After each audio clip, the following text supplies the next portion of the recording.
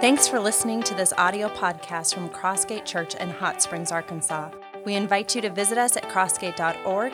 It is our hope that you will hear from God and draw closer to Him through this service. Now, we are continuing in our teaching series entitled simply, We Believe, and we're going to take the next several weeks in October and November to unpack some of the basic essentials of the Christian faith. Last week we talked about Revelation, not the book of Revelation, but the doctrine of Revelation and how God has revealed Himself both generally throughout creation, but also specially through His Scripture, through His Word. And we had a great message on that last Sunday. Today we're going to talk about God. Now I know that's a very narrow topic that we can knock out in about 15 minutes, okay? Actually, we're going to find that there's some very meaningful simplicities when talking about God. But it's important for us as a church to be thinking about these things. I mentioned last week that our statement of faith is called the Baptist Faith and Message 2000. That is the statement of faith for the Southern Baptist Convention, which is the denomination with which we partner for missions both locally and globally. The Baptist Faith and Message is located on our website, as well as you can simply go to the convention's website and go to Baptist Faith and Message 2000, and you'll be able to see it right there. Baptist Faith and Message is what we call a consensus statement of faith. It does an excellent job of capturing the essentials of the Christian faith without diving into the weeds on every little minor point of secondary and even tertiary theological significance. And what that does is that allows us to be united in the main things, but we're not going to become divided over secondary issues that aren't as important. That's who we are as a church. As a matter of fact, I gave this to you last week. I want to remind you, repetition is the mother of education, as you know. Our threefold viewpoint on theology at Crossgate Church, and I have blanks for you right there on the handout, so you can't miss them. Okay, unity in the essentials, liberty in the non-essentials, charity in all things. There are certain theological truths that are absolutely not up for debate or discussion at Crossgate Church, okay? And we are united around those things. We're going to talk about some of those things this morning. However, as I said a moment ago, there's some secondary theological issues that, quite honestly, we have some latitude there because good, solid, over the last 2,000 years, good, solid, Bible-believing people have come down in different ways on some of those secondary issues. And therefore, we're going to have liberty in those non-essentials, but we're also going to have charity in all things. In other words, that means that if we can't agree on every little detail of theology, that's okay. We're not going to get angry about it. We're not going to get upset about it. We're not going to come after people if they don't believe like we do on every little point. That's who we are. Now, as we mentioned last Sunday, and Pastor Josh referenced one of these a moment ago, we are trying to maximize congregational engagement with this teaching series, because it's that important. We're talking about what we believe here. This is hugely important for our church.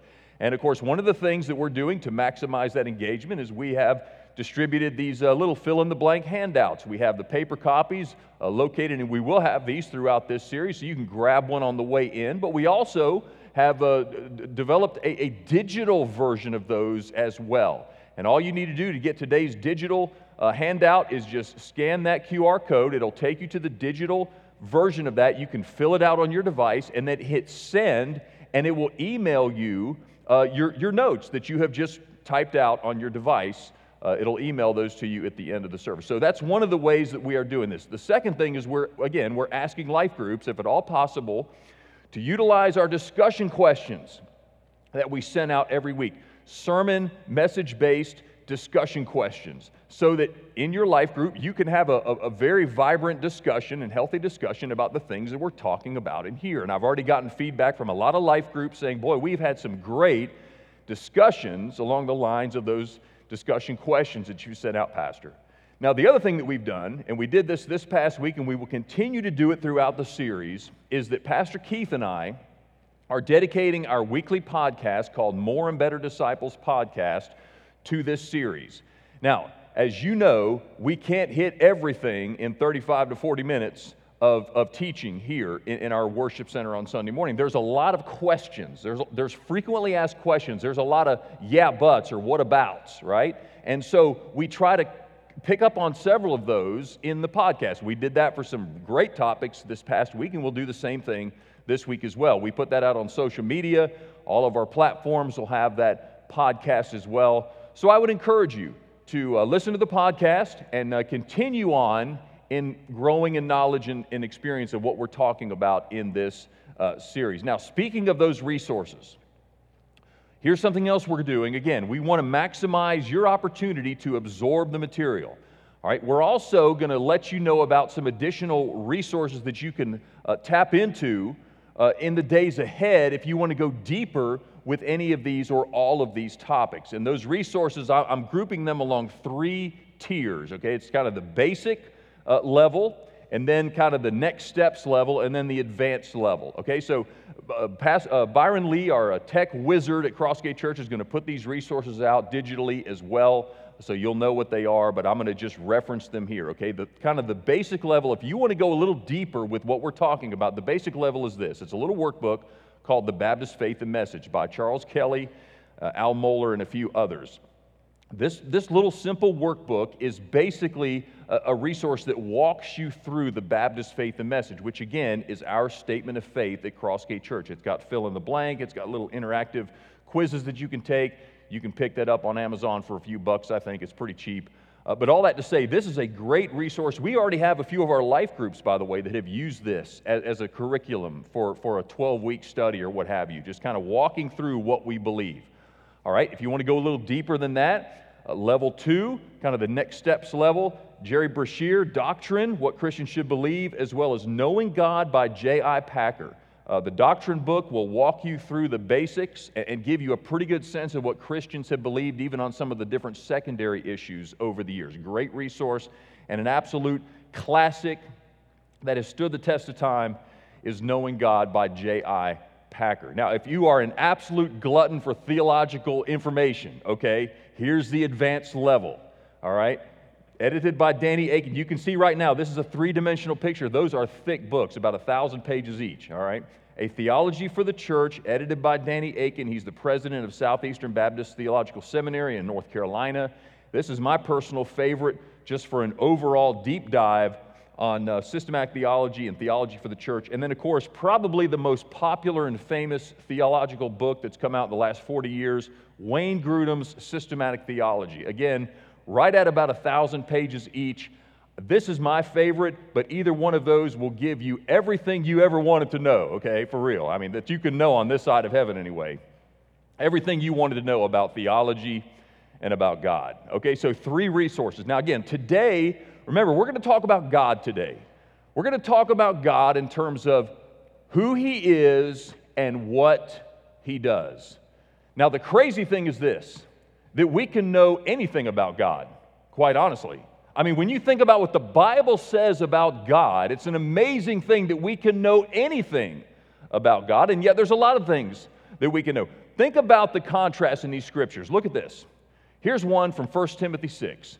God, who alone has immortality, dwells in unapproachable light. No one has ever seen or can see Him. To Him be honor and eternal dominion. Amen. He dwells in unapproachable light. No one has ever seen God. Okay? Now look at this, what it says in the Psalm. Psalm 145 and 147. Great is the Lord and greatly to be praised. His greatness is unsearchable. How great is our Lord? His power is absolute. His understanding is beyond comprehension. So He dwells in unapproachable light. His ways are unsearchable. His ability to comprehend is unfathomable to us. And yet, listen to this. This is what Jesus Christ said in John 17. Jesus lifted up His eyes to heaven and said, Father, the hour has come. Glorify your Son, that the Son may glorify you. Since you have given Him authority over all flesh to give eternal life to all whom you have given Him. Now watch this. And this is eternal life. That they know you, the only true God, and Jesus Christ, whom you have sent. Now remember, this is the God that dwells in unapproachable light. This is the God whose ways are unfathomable. We've never seen Him, and yet Jesus said that we might know God. That tells me He's knowable. That also tells me that he wants to be known by you and by you and by me. So this morning we're going to talk about knowing God and what we can know about God. First of all, let's talk about God, who he is. All right, because anything we know about God begins with who God is. God is, and that's it. Right? God exists. That right there will blow your mind. God, who he is, and a couple of ways that God reveals himself to us in terms of who he is. First of all, his names, okay? His names are very important. The first name that we see in the Bible is the name Elohim, all right? That's the first name, Genesis 1, verse 1. In the beginning, God created the heavens and the earth. The word God is translated from the Hebrew word Elohim. Now, this word implies power. This name implies unbelievable scope. This is the God who dwells in unapproachable light, Elohim, whose ways are unsearchable, whose understanding is unfathomable. Right? Carl F.H. Henry, one of the greatest theologians of the 20th century, said this: in the Bible, Elohim is uniquely one God who concentrates in himself the being and powers of all the gods, having the totality of deity in himself. Of course, there are no other gods, but from the heathen perspective, from the perspective of the various religions of the world, this is God. That's who God is. And yet, there's another name that we hear in the Bible some 6,000 times, and that name is Yahweh. That name is God's personal name. If Elohim talks about a God who dwells in unapproachable light, this is the God that speaks to Moses from the burning bush and makes himself known on a personal level. Exodus chapter 3, look at this.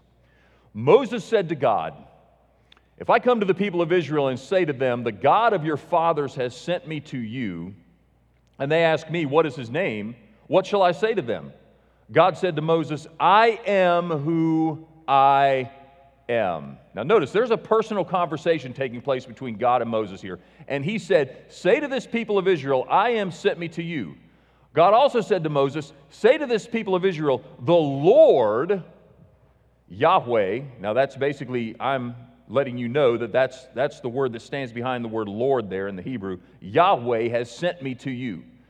This is my name forever, and thus I am to be remembered throughout all generations." Now let's leave that up on the screen for just a moment. If you were to look in your Bible right now at Exodus chapter 3, okay, now for the sake of the computer font, we have done all caps here, L-O-R-D.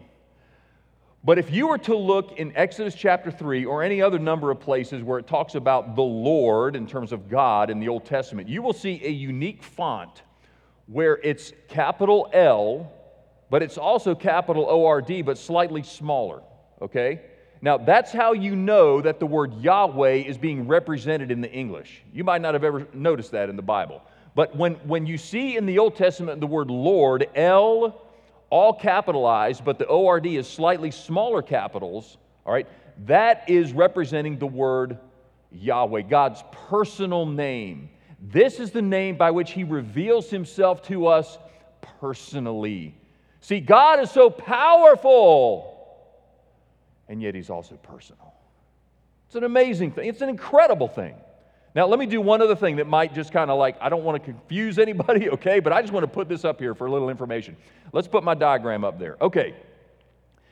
These are Hebrew consonants, all right? You read Hebrew from the right to the left, all right? These are Hebrew consonants. In the Hebrew language, the vowels are the little dots and the little things that they add to the consonants, okay? It's not like English. These are the four most important letters and certainly the most important word in the entire Hebrew language. This is the consonants for Yahweh, okay? That's Yo, that's a Y, and it spells out Yahweh. All right, now, if you were to take the name Yahweh with the correct vowels, it would look like this. Okay, here's all the little vowels. You can see it's the same consonants. Let me tell you something about the name Yahweh. The name Yahweh is so special and so sacred to the Jewish people, they would never put it like this, okay? Because even to say the name It's too special to even say the name. So here's what they did, all right? This word is the Hebrew word Adonai, and it means Lord. Now, this is the Hebrew word for Lord, as you would say, like sir. So like when they talked about King David, they would say, my Lord King David. They're not saying he's like God. That's like the Hebrew word just for sir, right, for gentleman or what have you. But what they did is they took the vowels, the vowel markings for the word Adonai, which means Lord, and they put them on top of the consonants, which means Yahweh. All right? That's how they got by with writing it out and putting it. In fact, if you were to look in a Hebrew copy of the Bible now, you would see roughly this whenever you see the word Lord. Because again, they're never going to do this because that's too close to the real name and it's too sacred. But what you get when you do this is you have Yahweh, the consonants, but you have the vowels for Adonai. Now, if you actually were to pronounce that out, what does it sound like? It sounds like Jehovah. That's where we get the name Jehovah. The name Jehovah for God was never really meant to be a name for God. It was never meant to be pronounced per se, but that's where Jehovah comes from. And some of the older translations of the Old Testament will actually have the word Jehovah, even though that wasn't intentionally meant to be pronounced. Okay, so that's kind of the backstory. But the reason why I give you this is because this is so special. The name of God is so special to God's people. And because it's His personal name. And I will tell you something, friends. Before I got saved, I believed that God existed. I knew something about Elohim, but I'll tell you, I didn't know Yahweh. But when Jesus Christ came into my life in a personal way, you know, the old saying, Christianity is not a religion, it's a relationship. Well, I will tell you that had a personal impact for me when I trusted Jesus Christ. God reveals to us, yes, He's powerful, but He's also personal. Do you know Him? Do you know Him personally and powerfully? God reveals Himself to us who He is by His names. God also reveals Himself to us through His attributes. Okay, when we talk about who God is, you have to talk in terms of His attributes, okay?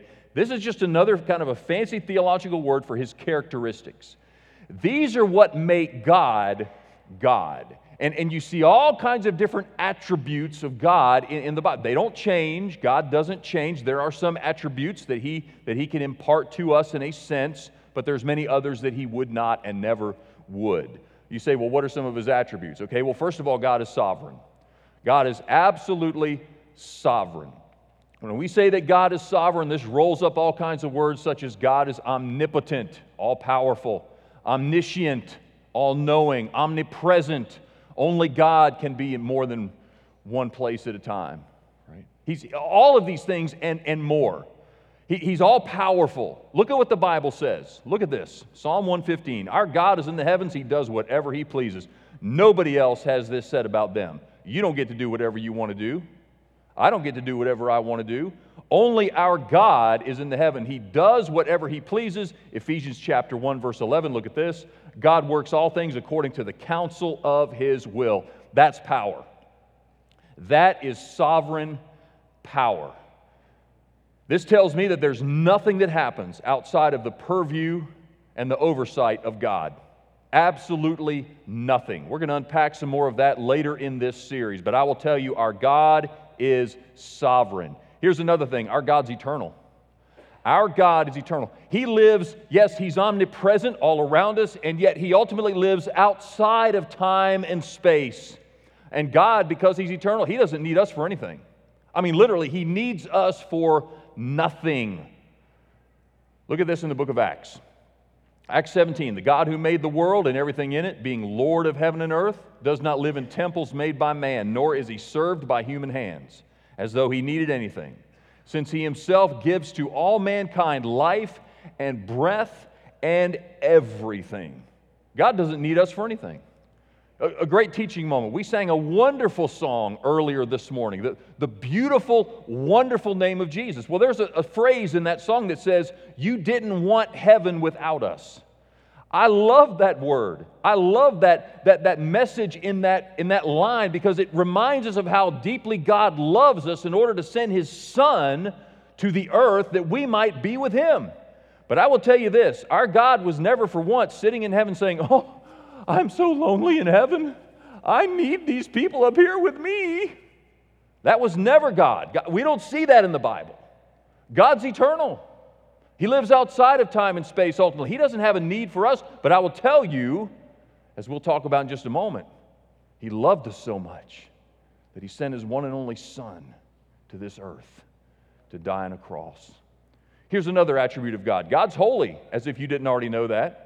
One of the most recognizable attributes of God in the entire Bible, 1 Peter, look at this. God is holy. Well, there it is right there. Therefore, you also be holy in all of your conduct, since it is written, you shall be holy, for I am holy. Think about this. In heaven, around the throne of God, what are the saints and the elders saying? Holy, holy, holy is the Lord God Almighty. Right? They're not sitting around the throne saying, God is love, love, love, or God is mercy, mercy, mercy, or anything else. They're saying, God is holy, holy, holy. That ought to get your attention. Our God is a holy God. He is wholly other. Here's God, and here's everything else to include you and me. And there's a very hard line of distinction between the two. All right? But at the same time, we do see in the Scripture that God, here's a fourth attribute. There's so many more I could give you, but I'm giving you four this morning. The fourth is this: God is love. 1 John 4:8, look at this. Whoever does not love does not know God, because God is love. Perhaps the most powerful statement, certainly one of the most powerful statements in the entire Bible. God is love. But here's where you have to be careful when you're talking about the attributes of God. Now listen very carefully. You got to be careful when you talk about the attributes of God, because a lot of people like to just pick and choose a few that they like, right? I mean, this world in which we live, as far as most people in this world are concerned, God only has one attribute: love.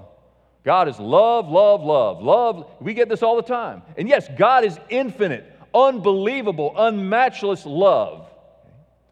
But there's more to God than just that. And the danger is that when you camp out on just one or maybe two attributes of God, you miss the whole picture. You miss the entire revelation of God in the Bible. I was having a phone call just a few days ago with my mother's sister in Arizona, who found out just a few weeks ago she's got terminal cancer and literally just a few weeks to live. Very aggressive cancer, but a vibrant follower of Jesus. Aunt Pam, if you're watching this, I love you and I thank you for sharing the Word of God with me yesterday. And she was quoting 1 Corinthians 13, where she said, among other things, love does not rejoice in evil, but rejoices in the truth. Okay, so don't let someone give you a smoke screen, give you a snow-blinding snowstorm with saying God is love, and so therefore we can just live however we want. All right? That there are multiple attributes that we see in the Scripture for who God is, and it's important that we take into account all of them. But here's one other thing about who God is, and that is His persons. Okay, so the earliest Christian confession that we see in the Bible lets us know that God is a triune God. Triune. God is a triune God. The Father, the Son, and the Holy Spirit. Or more specifically, God the Father, God the Son, and God the Holy Spirit. God has chosen to reveal this of Himself to us. Does He give us a fully adequate explanation in the Bible? No. I will tell you, I would not want to worship a God that I could completely figure out. Amen? In my limited, finite human mind, if I could figure it all out here on the earth, He wouldn't be God. Okay. You say, well, can you unpack that for me, Pastor? Okay, here you go. Here's three simple statements that are true based on the Scripture. One, God is three distinct persons. God the Father, God the Son, God the Holy Spirit. Two, each person is fully God. We're going to do a whole message in a few weeks on the person of Jesus Christ. Okay, we're going to talk all about who Jesus is, specifically related to this. And number three, there is one God. Okay? You say, I can't totally comprehend that. That's okay. I can't either. All right? But the bottom line is, here are three things that we know are absolutely true in the Scripture, and how they relate to one another is a mystery that God has not fully revealed to us today. But I will tell you, God has revealed himself to us in these terms. Why? Well, I'm going to give you a quote from that doctrine book, Jerry Breshears. Look at this. Christians should study the doctrine of the Trinity because God has given the church a great blessing in truthfully revealing something so glorious about himself, namely that he is triune. If he reveals it to us, he must consider it important and valuable for our relationship. God loves us deeply. He wants our relationship to be intimate and deep. So he gives us precious insights into who he is. I say, praise God.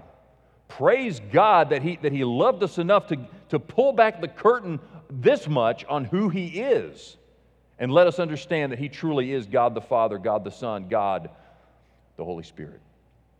Now, those are just some things. Pastor Keith and I can unpack some more on the podcast this week. But there's some very important things that we need to know about who God is. But I will tell you this also. There's some important things we need to know about what God does. God, what he does. This is the other half here, okay? Let's talk about what God does. First of all, we know from the Bible that God creates, okay? God creates. Hebrews chapter 11, look at this. By faith, we understand that the universe was created by the Word of God, so that what is seen was not made out of things that were visible. God creates. God spoke the universe into being. That's my God. That's my God, okay? That's the God I worship. Isaiah, look at this. Isaiah 45, for thus says the Lord who created the heavens, he is God, who formed the earth and made it. He established it.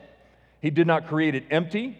He formed it to be inhabited. I am the Lord, and there is no other. You know what an eternal mic drop looks like? That's it. I am the Lord, and there is no other. Now, when God created, now notice, this is something you need to understand. God's attributes and who he is, that's always going to be worked out in what he does. There's not going to be this massive inconsistency between what God is and who God is and what he does, okay? There's going to be this consistency, this continuum. God's power, God's omnipotence, God's sovereignty, all of that is on display in the creation itself. The power of God, God has, as we said last week, God has not left himself without a witness. You say, okay, so Pastor, you telling me you don't believe in evolution? Well, yes and no. All right. I personally believe that there is microevolution. I don't believe there's macroevolution. You say, what's the difference? All right, macroevolution teaches and believes that all of creation, certainly all of life on the earth, is all descended from some primordial form of life. And that when you just stretch that out over millions and millions and billions of years, you get what we have today. All of these different species and subspecies and all of life came from some primordial form of life. For example, a macroevolutionist would say that humans and primates or monkeys or apes or whatever have a common ancestor, okay? Well, they ought to know their kinfolk better than I do, okay? But some of y'all will get that later. But here's the thing. Microevolution basically says that there's creation and there's species, okay? And there's a fixation of the species. There are not transitional forms of species. We don't see that. See, here's two bridges that the macroevolutionists cannot. I'm talking about atheistic macroevolution now. There's two bridges that they cannot cross. First of all is the origin of life.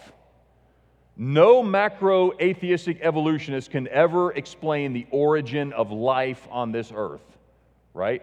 They can't do it. In fact, some have even gone so far as to back it up and say, well, actually, a spaceship or maybe a meteor from another galaxy, another planet, somehow came to the earth with some basic life form on it, and that is what eventually evolved into all of what we are to this day. They can't do it. You cannot explain the origin of life apart from God. Now, here's the other thing. They can't explain the fixation of the species either, as I just mentioned a moment ago. This was Charles Darwin's certainly one of his main talking points. Watch this, from the origin of the species. I infer from analogy that probably all of the organic beings which have ever lived on this earth have descended from one primordial form. That's straight from Charles Darwin, The Origin of the Species. And many times your macroevolutionists will talk about the transitional forms between the species. And sometimes they'll talk about the fact that that's the missing link within this chain of evolution. Let me tell you something, friends. The whole chain is missing. Look at the fossil record. Look, you say, you're a preacher. What do you know about this stuff? I can read, right? You can read. You can look it up for yourself. The missing link is a farce. It's a myth. There's no evidence of a transitional species from this to this to this. You say, okay, well, Pastor Phil, if you believe all that, then do you actually believe that like Adam and Eve were real people, like they were the first human beings on the entire earth? I absolutely believe that. Okay? And I will tell you, if someone doesn't believe that Adam and Eve were the first two literal human beings, they're going to have a hard time with the gospel. We'll talk more about that in a few weeks. You say, okay, well, Pastor Phil, what about, you're talking about God creates, but what about the age of the earth? That's kind of a hot topic, isn't it? Isn't the earth like millions and millions and millions of years old? Possibly. This is a secondary theological issue. Remember what we said, unity in the essentials, liberty in the non-essentials. I tend to be a young earth kind of guy myself. I think there's a lot of evidence, flood geology and all the rest, that would point to a young earth. But at the same time, I know a lot of good, solid, Bible-believing, vibrant Christian people who believe that throughout a long look and in an old earth context, God brought about the earth as we have it to this day. I don't have a problem with that, as long as they make room for an Adam and an Eve, because without that, you don't have the gospel. We'll talk about that in a few weeks. I will tell you, those are some of the details. But the fact is that God creates. The God of the universe displayed His power, displayed His sovereignty, displayed His eternality in the creation of the universe. That's the God that I worship. That's the God that I worship. But here's something else. Not only does God create, God judges. God judges. From the very first judgment on sin in the Garden of Eden, where God expelled Adam and Eve from the garden and established a flaming sword to guard the entrance and to prevent their re-entrance into Eden, from that judgment on sin to God's final judgment on sin, where He casts every man or woman whose name is not written in the Lamb's Book of Life into the eternal lake of fire forever and ever and ever. We see a God who judges sin. God, remember how I said His attributes and what He does are in alignment. God would not be holy. God would not be a righteous God if He did not judge sin. Never forget it. Isaiah, look at this. Behold, the day of the Lord comes with wrath and fierce anger, to make the land a desolation and to destroy sinners from it. I will punish the world for its evil and the wicked for their iniquity. I will put an end to the pomp of the arrogant and lay low the pompous pride of the ruthless. That's some hard language, isn't it? But I will tell you, that's the God that I worship. Why do I say that? Because it's in His Word. God, if you disagree with that, don't come up and disagree with me. I'm just the messenger boy. That's what God said. And you know what? Here's something else that might flip your theological wig just a little bit. Acts 17 again. Let's talk about Jesus. God commands all people everywhere to repent, because He has fixed a day on which He will judge the world in righteousness by a man, Jesus, whom He has appointed. And of this He has given assurance to all by raising Him from the dead. Jesus will be the judge. Now, what do you do with that? Here we have a holy God. Here we have a God that dwells in unapproachable light, whose name is so sacred that the Jews don't even speak it. That's the God who judges. But may I tell you this? There's one other thing that's so important to say about what God does, and that is that God redeems. Amen? The same God who dwells in unapproachable light, the same God whose ways are unfathomable to us, The same God who in power created the universe and in holiness and righteousness judges sin because of His great love. Remember His attributes. Because of His great love for us, He sent His Son to this earth. He didn't have to do that, but He did it because of His great love. Ephesians chapter 1, verse 7, look at this. In Jesus we have redemption through His blood, the forgiveness of sins in accordance with the riches of God's grace. Don't you love that? In Jesus. That's what God does. God is love. And He loved this world so much that He sent His Son to die for sin. Here's one more. You talk about the purpose of why Jesus came, 1 Peter 3:18. Christ suffered once for all for sins, the righteous for the unrighteous. The unrighteous, who's that? That's you and that's me. That He might bring us to God. Sin separated us from God. We could not have possibly been any further from God than we were. But God loved us enough to send Jesus to this earth that He might bring us to Him. You know how I sum up the Bible? I sum up the Bible in 3 words: creation, catastrophe, and Calvary. God created, we sinned, plunging the entire world and creation into fallenness and separation from God. That was a catastrophe. And Calvary, that's where Jesus died on the cross. May I simply ask you this question? We've been talking a lot about God this morning. It sure would be a shame if you left here today without knowing Him personally through His Son Jesus. Do you know for certain that you're saved? Do you know for certain that there's been a time when you've received Jesus Christ personally by faith? That's why He came, that we might be saved. We're going to have a time of prayer here in just a moment, but I will tell you, if you're here today and you don't know for certain that you're going to heaven when you die, because it could be today. My Aunt Pam was just trucking along 3 weeks ago until she went to the doctor. It could be today.